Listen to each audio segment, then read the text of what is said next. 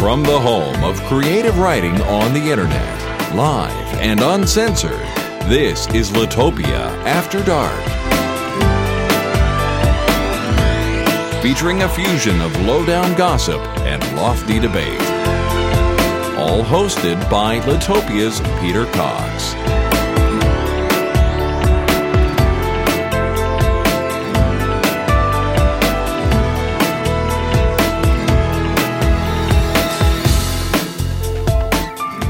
Well, very good evening to you. This is a special edition of Litopia After Dark. It's actually being recorded on Thursday, the 3rd of July, although you're more likely to be listening to it as from Friday, the 25th of July. And the reason is we are taking a short holiday break. We're going on vacation. However, Litopia After Dark will be continuing by the magic of pre-recording. And this is the first of 3 pre-recorded Litopia After Darks that you'll be able to listen to perhaps when you're on holiday too.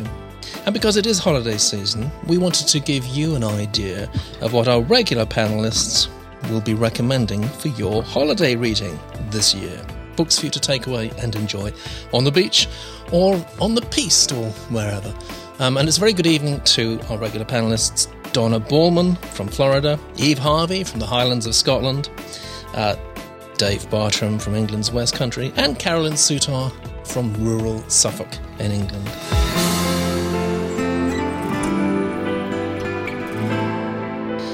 Dave, are you going to be on the piste this year? Oh, I don't know about that. It's that skiing thing, isn't it? Yes, it is, yes. It's also an attempt at a vulgar pun, but we'll pass over that quickly. I'll be on something. Piste, possibly not. Let's dive straight in, Dave, and give us your first recommendation for holiday reading. Oh, my first one is probably the most serious one. Mm-hmm. The Time Waster Diaries by Robin Cooper. Okay. Have you heard of that one? I haven't, no. Has anybody else on the panel? No. Okay. Well, give us a little bit of background. Well, I heard it being read by Paul Whitehouse on Radio 4 and thought it hilarious. I bought the book, and it's the diary of a man who's been sacked from his job for writing letters to companies about his amazing inventions on work's time, and he just catalogues his year very much in the tradition of Diary of a Nobody and things like that. It's very quirkily English and very, very funny, and it's a fantastic episodic read, because it's diary form. You can pick it up, put it down, and it's just genuinely amusing. Very nice. That's fantastic. Do you want to give us a little extract if you've got one handy? Okay, yeah. He has a Swiss-German pen friend, and this is an extract from his Swiss-German pen friend's one of his letters. My dear friendly Robin, the house handle's situation is now returned, and we do not know what to do otherwise. When we are first finding it, we are gross schocken. I was telephoning the Central Platz on repeated times, and Heidi was looking everywhere for the Stoffen and Neppelung. We have now tried with blast and waterings, but nothing, it seems, is working. Heidi was so unhappy that she now has to sleep with Hans and Lottie Schwimberg. Lottie was also unhappy, but Hans was happy. It's quite surreal. It's very... Thank you very much, Dave. That starts us off in a particularly interesting direction, I feel. Yeah. Eve, what's your first choice for holiday reading? My first choice is The Knife That Killed Me by Anthony McGowan. It's a boys' book. Yeah. It's a teen It sounds like, book. I was going to say, is it teen young adult? And it is. Yeah, it is. It's brilliant. I just love Anthony McGowan. This is very different from his other books, though. Hellbent and Henry Tumour are the last 2 books that he's written, and they're funny. They're humorous. Hellbent, I'm afraid I had to give up reading because it was just really too boyish. It was full of disgusting. My kids loved it. Really? But I think that's a big trend at the moment. Actually, I was with the publisher, young adult publisher, this afternoon, who has just bought a book with a very similar sounding title, and I think these things go in waves, actually. The title, if I can remember it, is it's either My Life as a Serial Killer, or no, it's not. It's I Am Not a Serial Killer, which I think is an interesting title for a young adult book. Yeah. Anyway, tell us a bit more about it. It starts off, the boy says he's dead, and it follows the knife as it goes through. The knife appears every so often, getting closer and closer and closer to him as he tells the story in the run-up to what has happened at the end, kind of thing. the knife that killed me. Yeah. And it's just the story of how he got himself into this situation.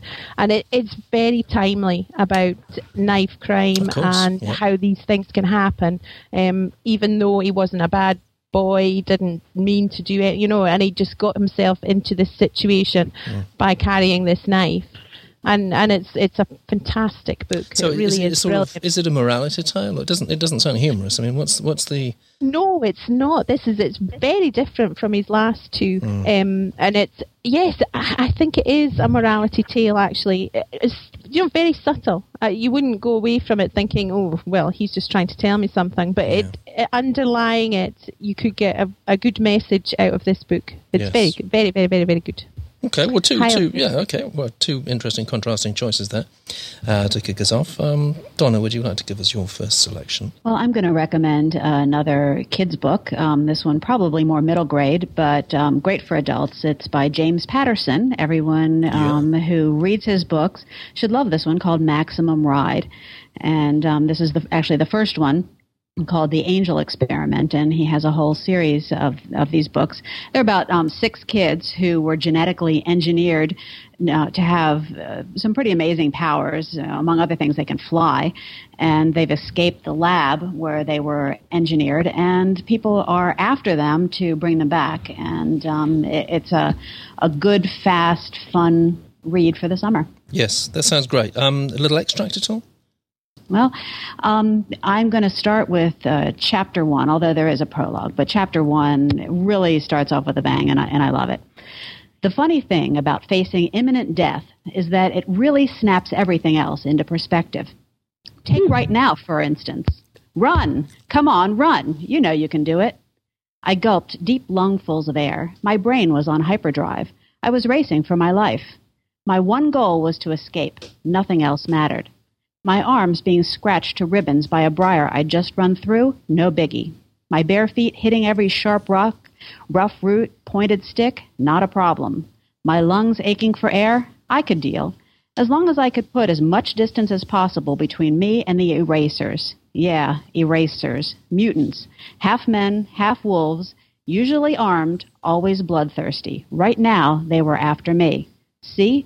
That snaps everything into perspective. Stirring stuff. Interesting that we've had already, out of 3 nominated books for our listeners' holiday reading, 2 young adult novels. And I was also discussing that today with a publisher. I mean, in the UK, of course, age banding is still quite a big issue here, very, very controversial issue, although personally I can't quite see why it should be so controversial, but it is. And we were discussing the limits to which, I suppose, really different age groups are happy to cross over into another age group. And so we've had Eve and Donna recommend 2 young adult novels. But basically, both of those have been recommended for adult readership, haven't they? Isn't that right in your case, Donna? Oh, yeah. I love this book. I think it's fantastic. I'd say anybody over, say, age 9 or 10 would love it. I agree. I love that book too, Donna. It's a brilliant series, the Maximum Ride series. It's fantastic. And hugely successful too. Yes. Oh, yeah. And there's a new one. I love James Patterson, so how could I pass by in a bookstore and turn down a James Patterson kids book? So I picked it up knowing that I was going to get something great, and it was. What is it about, as you say, kids books, or we should really say young adults, do you think, that appeals to the adult reader? Well, I think that kids' books right now are the best written books out there. I find it hard to switch back to adult books because they are actually slower reads for me. Kids' books move fast. They're more cleverly plotted. The words are more spare because they have to be shorter, as a general rule. So I just think it's the best writing out there right now. Yeah, good summary. Carolyn, your first nomination, please. Well, mine, of course, because I'm going to be a serious so-and-so, aren't I? But I really can't recommend this book highly enough.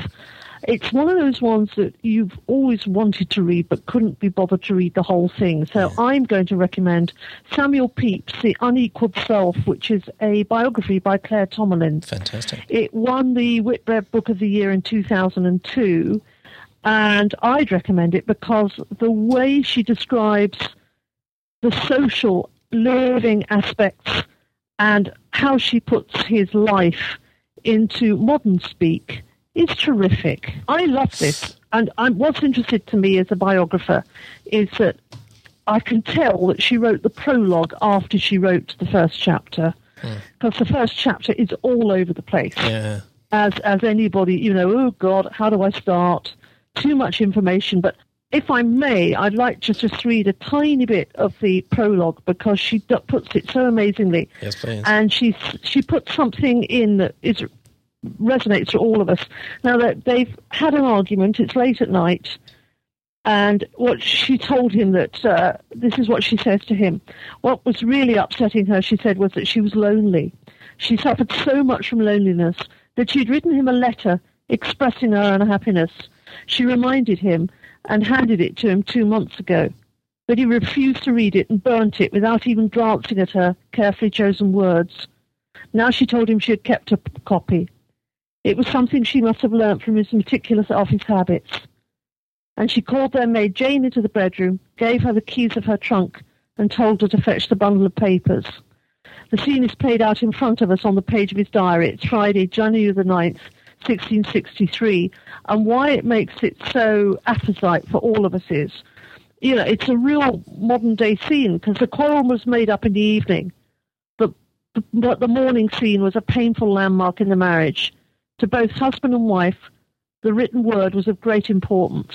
Both were readers, and destruction of the written evidence of their love and its history was a symbolic act. It's an amazing book. The photos are incredible. And, for real gory stuff about how he had his kidney stones removed, don't even go there. But, well, he was a randy old so-and-so, at it with everybody, and I don't understand how he got any work done, because he was always writing music, always playing music, and always out with his mates. Fantastic. Very good stuff. Yeah, You'd enjoy it. It sounds very good. What sort of makes because we think about holiday reading as being sort of light, trivial, trash stuff, really, but that's anything but. I mean, what for you, Carolyn, makes a good holiday book? Oh, well, I'm terribly disrespectful about all of this. I go for the biggest thing I can find.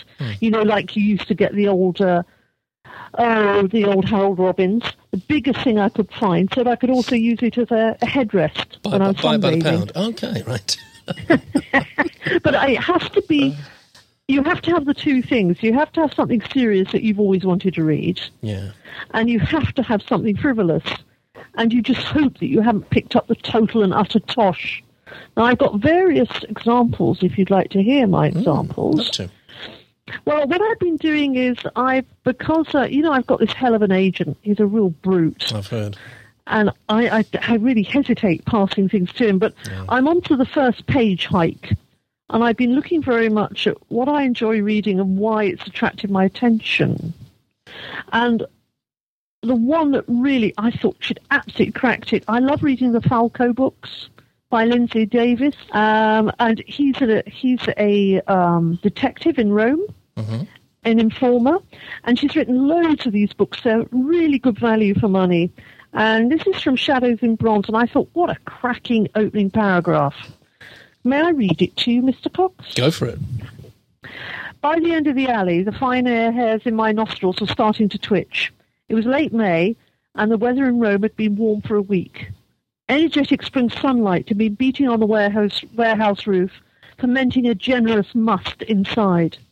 All the eastern spices would be humming like magic, and the corpse we'd come to bury would be lively with human gases and decay.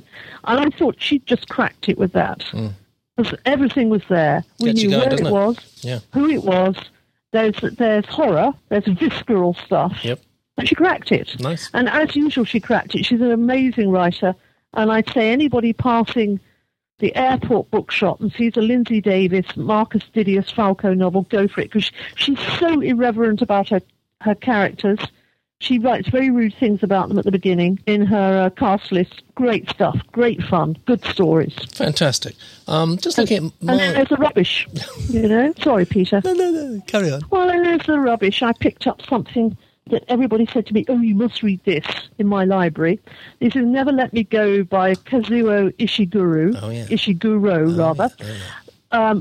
It's my personal opinion. This is not the opinion of anybody else, but I was exhausted after reading this first sentence, so I haven't read the book. Give us the first sentence. My name is Kathy H. I'm 31 years old, and I've been a carer now for over 11 years. That sounds long enough, I know, but actually they want me to go on another 8 months until the end of the year. That will make it almost exactly 12 years. Now I know my being a carer is I've given up. He's showing off, isn't he? Yes, and I'm just very interested. I picked loads because... Yeah. You're saying, look at me, I can get this sentence published, you can't. Yes, well, there's always that. Yeah. That is the downside. Yes. But, there is some... I just have no idea why some things get published. But it's just interesting. I've been hearing a lot of why I read something once I've read the first paragraph. So there you are. That's my eclectic lock. I've got Notting Hill by Rachel Johnson, Atlantis by David Gibbons, who both of these have got cracking starts. And there you are. Okay, well, I hope you've got something in reserve, because I'm going to be asking you for another choice in a moment. Just look at... I thought it'd be a good idea, actually, just to put together all the books I'm going to take away this year, most of which are unread.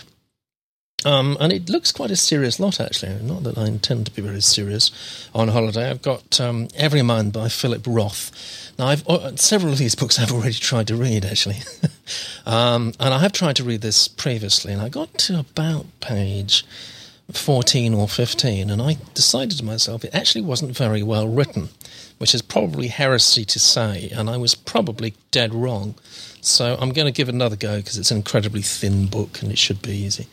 I've got something called The Last Hours of Ancient Sunlight, which is non-fiction by Tom Hartman, which has been called one of the most important books you will ever read in your life. I love endorsements like that in the front. It's essentially about us all running out of fossil fuels, which is the reference to ancient sunlight on the cover. It sounds quite interesting, quite eschatological. I've got a classic. I suspect I'm not going to make a lot of progress with this, actually, by Balzac, called The Wild Ass's Skin, but it's one of those books that always gets packed and usually comes back unread. I've got Mother's Milk by Edward St. Aubyn. It's got fantastic reviews. Had it on the shelves for about 18 months, never got into it, so I'm going to try and get into that this year. You'll enjoy that. Oh, have you read this? Have you read it? Yes, I have, yes. And it's a good one, isn't it? Absolutely amazing, yes. Brilliant. Okay, it was absolutely recommended by Carolyn in that case. That goes to the top of my list. I've got The Elegant Universe by Brian Greene, about a third of which I did read on holiday last year, and I came out of it understanding everything there is to know about relativity. And I felt very pleased with myself, and then 3 days afterwards I've forgotten it all, of course. So I'm going to have another go now. At least it makes you feel as if you understand it at the time. I can't mention a book list without mentioning good old Thomas Paine. I'm probably his number one fan at the moment. I like Thomas Paine a lot. Very appropriate reading, considering at least tomorrow, because we're recording this on the 3rd of July, of course, 4th of July tomorrow. A book I was given probably about a year ago now by a publisher, embarrassed not to have read it. It's by Paddy Ashdown, Swords and Ploughshares. Anybody read that? No. Okay, Bringing Peace to the 21st Century. He can be a bit pompous, can Paddy Ashdown, but I think he's probably got quite a lot of good things to say. And then, well, I think sorry for interrupting. I think he'd be important because at least he's ex-military. He's actually done it, been at the pointy end. True. And he's been in Bosnia for how long? Well, he was there for years. Yes, exactly. So he's going to have quite a lot to say, including where has all the money gone, I should think. Probably, exactly, yeah. And my last one is, I think this is perhaps Garrison Keillor's most recent book. It's called Pontoon, a novel of Lake Wobegon, which kind of fills me with dread, actually, because, Lake Wobegon has exploded into an enormous industry, really. And I have sort of very mixed feelings about Garrison Keillor, but we are going to Minnesota. So I think, even if I don't completely read it, then perhaps other members of the family will do. You ever read any Garrison Keillor, Donna? I haven't read him, but I've listened to the shows a few times, and I really enjoy him. I think he's very funny, but it's very, very American humor. So be aware that, just like Americans listening to some very British humor, you may not get all of it. Yeah. Dave, have you experimented with Garrison Keillor, or have you got your own prospective reading list? I saw his book on a shelf once. My prospective reading, I've seen a lot, actually. That's nodding acquaintance with many books. I'm one of those people who often revisits old favourites on holiday rather than buying new ones. Yeah. and I often pick up the kind of the worthy, sometimes scholarly book I really ought to be reading and haven't. Like this year I've got a selection of Spike Milligan war memoirs because I just love them. And I just go back to them time and time again. They make me laugh every time. I've got a very amusing bit here if anybody is interested. Go for it, yeah. Take it or leave it. Well, this is like our gross copyright infringement show. So, if we're going to be... Well, I'm attributing. I'm not pretending it's mine. This is Spike Milligan. All right, fine. And speaking about everything you need to know, if I dissolve into fits of laughter towards the end, I do apologise, but I can't read this stuff, no matter how many times I've read it, without smirking like a schoolboy. You've always been sad, though, haven't you? Yes. It's a long story. It goes back to my mother, Oh, sorry. Well, I hope it does. Week. Yes. At night, we wore every bit of clothing we had, then we rolled ourselves into 4 blankets. We look 9 months gone, said Edgington. Any advance on 9, I cried. We slept warmly, but had overlooked the need to commune with nature. It took frantic searching through layers of clothing to locate one's willy, and some never did and had to sleep with a damp leg. Gunner Maunders solved the problem. He slid a 4-foot length of bicycle inner tube over his willy, secured it around his waist with string. He just had to stand up and let go. Jealous, Gunner White sabotaged it.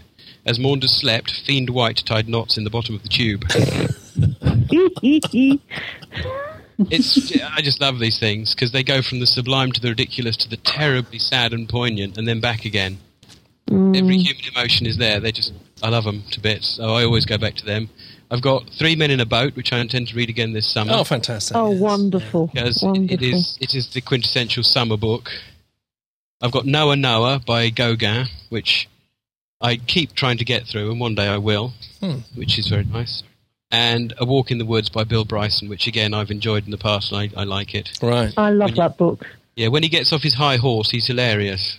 Yeah. Just coming back to Spike Milligan, for our American listeners, actually the majority of our listeners are American, how would you begin to explain what Spike Milligan is, or was, of course? I suppose, would you start with Monty Python, perhaps?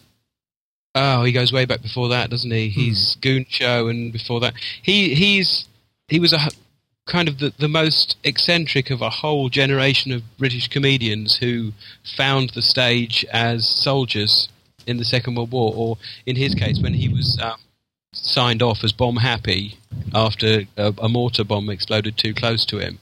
He started entertaining, mostly playing jazz initially, and then he started doing stand-up because he was in a group called the Bill Hall Trio, and Bill Hall was the fiddle player, and notoriously unreliable. So he started telling jokes to fill in for the time till this bloke would turn up right before the show, or sometime into the show.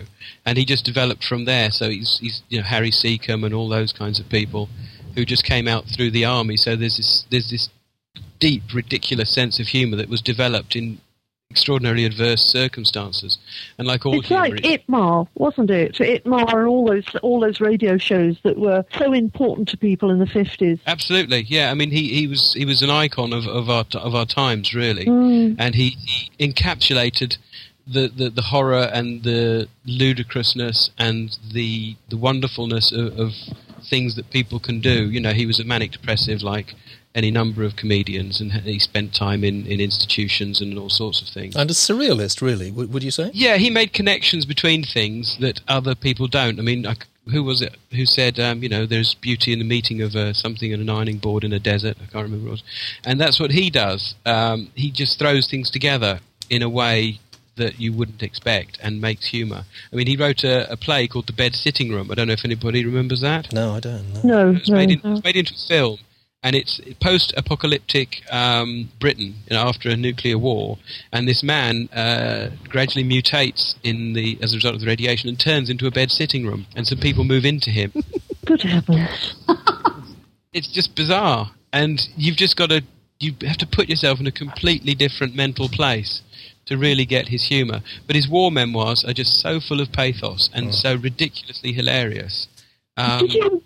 Excuse me for interrupting, but did you see him on This Is Your Life? No, I don't think I did, no. Well, there was a very poignant moment because he brought up his daughters by himself. And, the guy doing, I don't know if it was Eamon Andrews, whoever it was, said to Milligan, that must have been extraordinary because, as you said, Dave, manic depressant, very busy in his life. and he asked the daughters were there any particular moments that they remembered. And this is so poignant. They came back from school one day and said they were in a lot of trouble because their names weren't on their school shirt. So he picked up a very big black felt-tip pen and wrote Milligan across their backs, straight on the shirts. And they said, we knew why he did it. Didn't exactly help, but it was so poignant. Carolyn. Do we have Darth Vader's choice of holiday reading at all?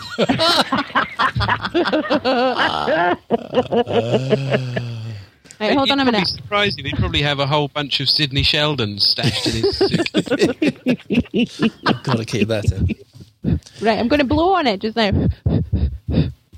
That's strangely arousing, isn't it, really? Is it me? Is it me that's breathing? I hope you're breathing. Right, no, I'll move it out. Right, I've now got my earpiece on my cheek. Okay. Is that any better? Yeah, it's definitely better. So, Eve, what's your second choice for holiday reading? My second choice is a book that's actually involved in the age banding row at the moment. It's been mentioned in The Guardian today. It's Ostrich Boys by Keith Gray. And I went to see Keith talking about writing for teenagers last week. He's a writer from Edinburgh. And I went to see him and Kate Thompson talking about writing for teenagers. Now, his book has got teen on the back, and he didn't know this was going to happen. Oh, and is he pleased about that? He isn't pleased about that. He's livid about it, is he? Yes, he was slightly livid about it. And he didn't know this was happening. But Ostrich Boys is, I would say, aimed at teens, but you could have, it could be for 10 and up. There's really nothing in it that isn't suitable for younger children. It's about... I'll read you the first sentence, which is absolutely brilliant. Hold on a second here. Carolyn, it is you. I can see you pulsating here. You're doing the Darth Vader act here. Sorry, there you go. It's always me. Okay. Go on, Eve. Right, I'll read you the first paragraph, which is absolutely brilliant. Our best friend was ash in a jar. Ross was dead. Kenny, Sim and I were learning to live with it. So the best friend Ross is dead, and he's been cremated. And on the front cover it says, it's not really kidnapping, is it? You'll have to be alive for it to be a proper kidnapping. And what they do is they kidnap their friend Ross, who's ash in a jar, and take him to Ross, which was his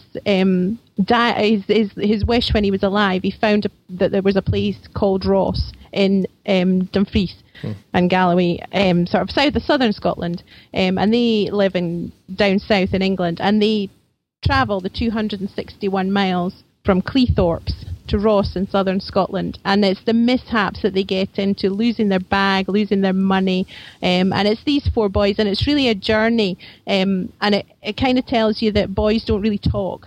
Oh. They say a lot, but they don't actually talk, and it's about teen suicide underneath it all. Whether Ross actually killed himself by driving his bike in front of a car, or whether it was an accident, and they all think that they are the best friends in the world, and actually they don't really talk to each other about their problems, and it's fantastic. It's absolutely brilliant. It's strong stuff. So from Eve Harvey, our podcast officer, we have one book about knife crime and another about teen suicide. It's really you've got to have an interesting holiday this year, Eve.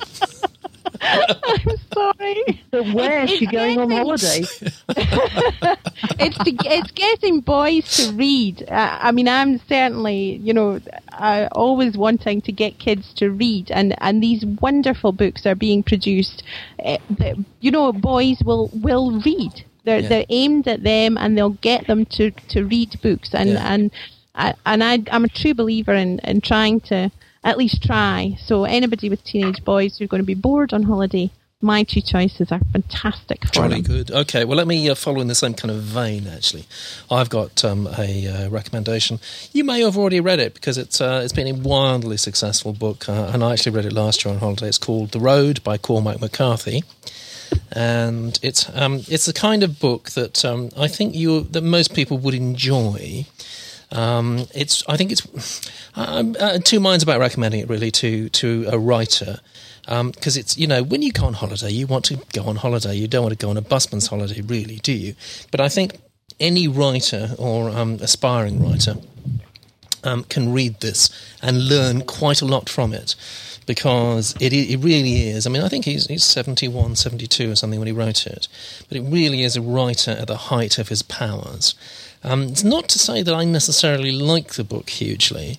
A lot of people have said a lot of amazingly gushy things. I'm just looking for a review here by none other than George Monbiot, who's a British environmental campaigner. He declared that McCarthy was one of the 50 people who could save the planet. In an article published in January 2008, Monbiot wrote, "It could be the most important environmental book ever. It's a thought experiment that imagines a world without a biosphere and shows that everything we value depends on the ecosystem." When he first reviewed the book in The Guardian, British newspaper, he wrote, "A few weeks ago I read what I believe is the most important environmental book ever written. It's not Silent Spring, Small is Beautiful, or even Walden. It contains no graphs, tables, facts, figures, warnings, predictions, or even arguments, nor does it carry a single dreary sentence, which sadly distinguishes it from most environmental literature. It's a novel, first published a year ago, and it will change the way you see the world." I think that's a load of tosh, actually. I don't think it's remotely like an environmental book at all.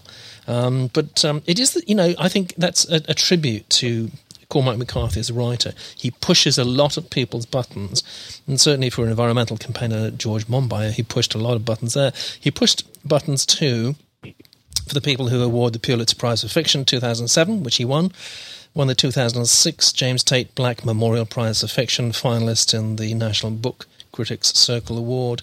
Oprah went completely doolally about it, and he was actually a guest on Oprah, which was the most extraordinary thing, really, because he's a bit... he's the last person you really expect to see on Oprah. What's it about? Well, it's incredibly minimalist, and sort of to try and summarise the plot, you can do it easily in one sentence, really.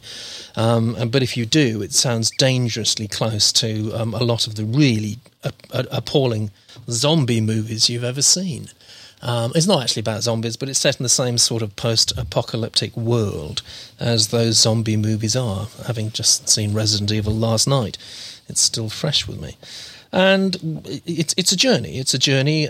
We don't know the people's names. It's basically there's a man and there's a boy, and they have to go on a journey from we don't really know where to, well, we don't really know where, but it's obviously in the United States. Obviously some kind of catastrophe has happened. It's a bit irritating, actually, that he makes it so sparse and so spare that we never really learn the details. Even stylistically, it's incredibly spare. At its heart, I think there's a coldness to it, which might surprise a lot of people. Entertainment Weekly made it their number one book of the last 25 years. My own feeling is that it is so calculating. It is a book that was written, I believe, to win prizes. And as I say, no harm in that, really, because he's such a good prose technician. I'll just read you a small extract from it, and you'll get a feeling for the sort of prose that McCarthy writes. He's talking about the man and the boy, the father and the son. And he starts off by describing the man. "He dragged a footlocker across the floor between the bunks and covered it with a towel and set out the plates and cups and plastic utensils. He set out a bowl of biscuits covered with a hand towel and a plate of butter and a can of condensed milk, salt and pepper. He looked at the boy. The boy looked drugged. He brought the frying pan from the stove and forked a piece of browned ham onto the boy's plate and scooped scrambled eggs from the other pan and ladled out spoonfuls of baked beans and poured coffee into their cups. The boy looked up at him. 'Go ahead,' he said. 'Don't let it get cold.' 'What do I eat first?' 'Whatever you like.' 'Is this coffee?'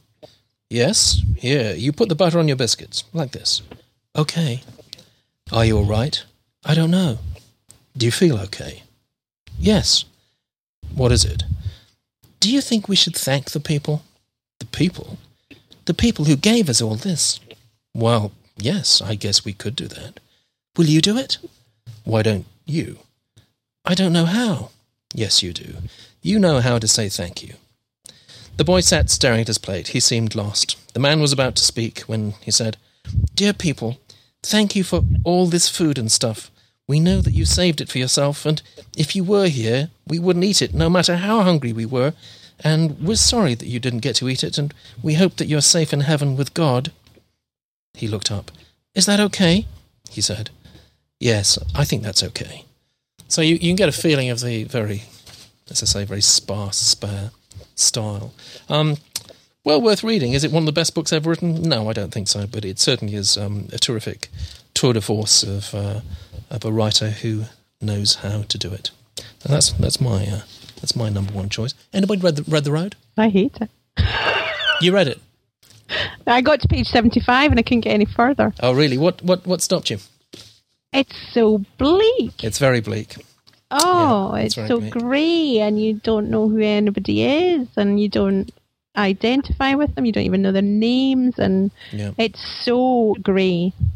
I can't read grey books. Yeah, well, it does press people's buttons, as I say, and one of the many emotional things that he really gets right, which arguably is a bigger issue in the American market than here, is the father-son relationship. And he addresses that brilliantly, and possibly that might be one of the reasons he's had so much praise from his male readership. I don't know. I was going to say, it wasn't there, I can't remember who said it now, but somebody said that any significant American literature is about the relationship between fathers and sons. How many films have you seen where it's all about how the father doesn't turn up to the Little League game, and they come good in the end by realising it's more important to be there than be at work, and so on. And there's this endless, American literature and movies are obsessed with that relationship anyway, so it would have done hugely well over there, wouldn't it? Yeah. Can I hijack things for a minute? I was talking about books for boys and books with green agendas, and grey books, funnily enough. There's another book that I would recommend, which has a very powerful environmental message, is incredibly clever, and that's Un-London by China Mieville. Has anybody read that? No, but it's on my list. Never heard of it. It is fantastic. Un-London is a place where all the broken things from London go. And this whole world is conjured up from useless and broken things, and there's Lost Angeles and Parisant and all these other equivalents around the world. I'll read you a little bit because I love this bit. The bus looked severely battered. Where it should have had a number was instead a strange sign that might have been a drawing of a roll of paper, or it might have been a random pattern. It was an old-fashioned route master of the type that had been retired from London, with a pole and an open platform at the back and a separate little compartment at the front for the driver, a woman in an antiquated uniform and dark glasses. The helmswoman, said Obadiah, and with her one of Un-London's champions, protectors of the transit, the sacred warriors. Morning, said the man, jumping out of the vehicle. Obadiah whispered, the bus conductor. Nice. What a creative idea.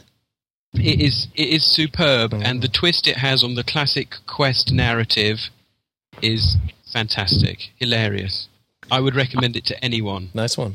Donna, I'm going to come to you, Donna, please, for your second choice. Well, first I'm going to tell you what I'm taking with me. I can't vouch for any of these books, but I do want to tell you what I am going to be reading. Since I'm going on vacation next week, I'm taking 3 books with me. Twilight by Stephanie Meyer. And which I just started, actually. I've read 3 chapters of it. And the reason I've chosen it is because it's been on the top of the children's bestseller list for I can't think of how many weeks. And every part of this series has been. So I really want to see what she's doing right. And I've actually put it off for a while because I've been writing a vampire story and I didn't want to be influenced. But since I'm about 2/3 of the way through my first draft of it, I figured I was past the point of being able to be influenced. So I'm going to find out what she's doing right. 2 other books also on the paranormal side, Magic or Madness by Justine Larbastier, and Peeps by Scott Westerfield. Both of those books were actually recommended to me by the Simon & Schuster editor who was teaching my workshop while I was writing the vampire story in the workshop, and she just suggested I would enjoy them based on what she knew about me, so I'm going to take her recommendations. The book that I'm going to recommend strongly is one that I have read and I really enjoyed called The Lightning Thief by Rick Riordan. And it's also part of a series, middle grade series. Maybe I'm just a big kid, but I do love kids' books, and that's primarily what I read. And the idea behind The Lightning Thief and the whole Olympians series is that these children are descended from Greek gods. And it's a great idea, a great series, and really has a great beginning. I don't know where Carolyn gets these ideas about reading beginnings, because I just spent a whole week reading first chapters of books. So maybe we have something in common there. I spent a whole week, and I found some books that I really thought had first chapters that were fantastic, and this is actually one of them. And the first chapter is called "I Accidentally Vaporized My Pre-Algebra Teacher." Well, you can't argue with that, can you? And here's the beginning of it. Look, I didn't want to be a half-blood. If you're reading this because you think you might be one, my advice is close this book right now. Believe whatever lie your mom or dad told you about your birth and try to lead a normal life. Being a half-blood is dangerous. It's scary. Most of the time, it gets you killed in painful, nasty ways. If you're a normal kid reading this because you think it's fiction, great. Read on. I envy you for being able to believe that none of this ever happened. But if you recognize yourself in these pages, if you feel something stirring inside, stop reading immediately. You might be one of us. And once you know that, it's only a matter of time before they sense it too. And they'll come for you. Don't say I didn't warn you. Knockout beginning, isn't it, really? A fantastic beginning, and how can you not read on? Exactly. It's great. Yeah. And actually, there's quite a few children's stories that kind of start with a warning not to read on, and I like the series of unfortunate events. Yes, I was just continually told people to stop reading. Yeah. So it's stop fun. watching the film.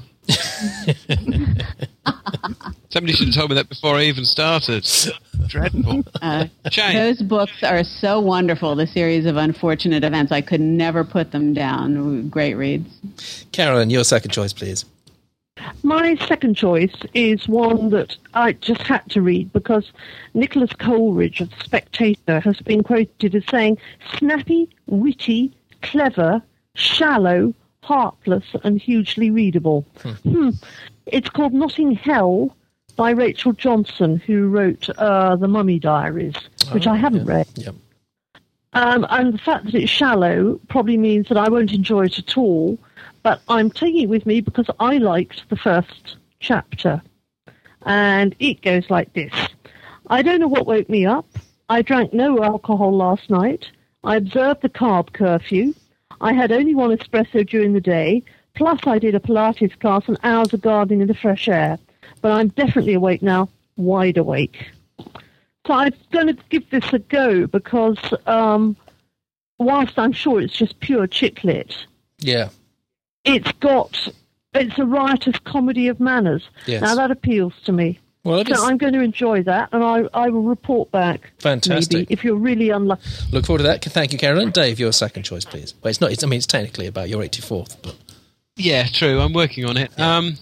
I'm actually going to go back to Three Men in a Boat because I often pick this one up. As I say, it's hilarious. Anybody who reads and hasn't read this has just done themselves a great disservice, I think. And it's from near the beginning where he's in the British Library and he determines that he has every ailment known to man except housemaid's knee. And he starts talking about liver pills and how he suffered with his liver as a child.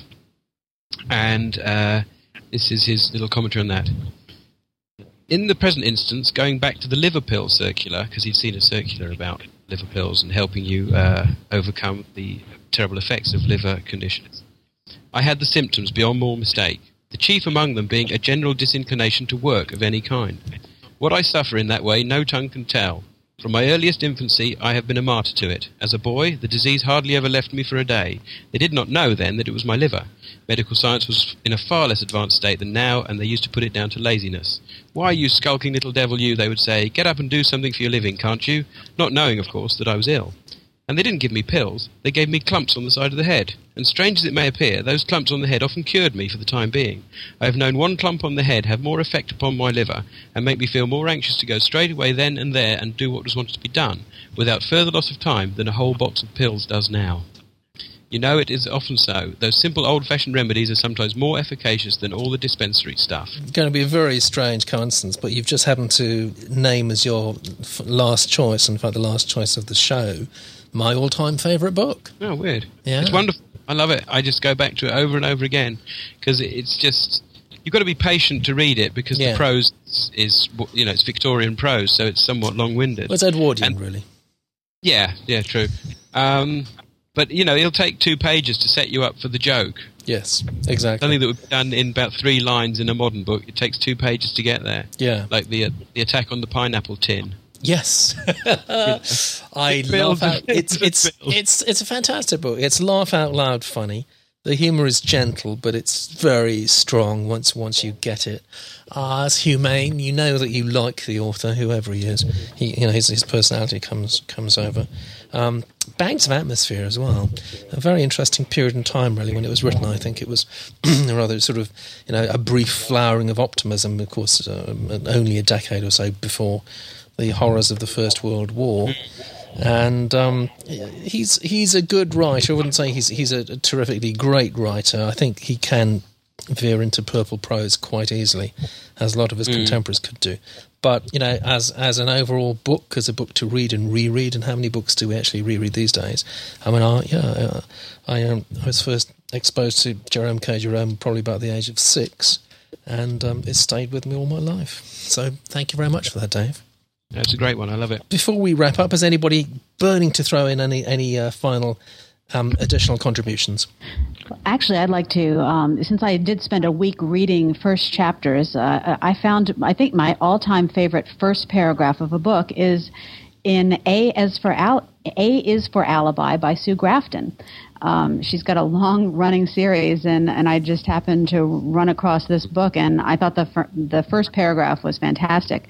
I don't know if we have time to read it, but I would recommend it to anybody who is trying to write a really great first paragraph. Do we have time? Yeah, let's go for it. Okay. My name is Kinsey Milhone. I'm a private investigator licensed by the state of California. I'm 32 years old, twice divorced, no kids. The day before yesterday, I killed someone, and the fact weighs heavily on my mind. I'm a nice person, and I have a lot of friends. My apartment is small, but I like living in a cramped space. I've lived in trailers most of my life, but lately they've been getting too elaborate for my taste, so now I live in one room, a bachelorette. I don't have pets. I don't have houseplants. I spend a lot of time on the road, and I don't like leaving things behind. Aside from the hazards of my profession, my life has always been ordinary, uneventful, and good. Killing someone feels odd to me, and I haven't quite sorted it through. I've already given a statement to the police, which I initialed page by page and then signed. I filled out a similar report for the office files. The language in both documents is neutral, the terminology oblique, and neither says quite enough. Fantastic, yeah. It's a good one, isn't it? Page turner as well. Yeah, it's great because she talks a lot about herself, but then she throws in the whole killing someone, and it's fascinating. You have to turn the page, and it's turned into such a long series. No wonder. Thank you. I want to say thank you so much to our regular panel: Donna Borman, Eve Harvey, Carolyn Sutar, and Dave Bartram for being such good choosers of books this evening. All the links, well, actually not really any links at all, but all the titles of any significance, I think we have to say, that have been mentioned will be available in the show notes, won't they, Eve? It's a lot for you to do, actually. There's a lot for you to transcribe. I will listen to it and pause it and have to listen to myself, which will be lovely. It'll be good for you. And if you are on holiday, let's hope that we've inspired you to broaden your reading a little bit and try something new with a bit of recommendation behind it. And if you're staying at home, well, let's hope you've still got time to sneak in a little bit of extra reading. Litopia After Dark will be back with you, although we individually won't be. We'll be back with you next week, so see you then. Bye! Bye! Bye.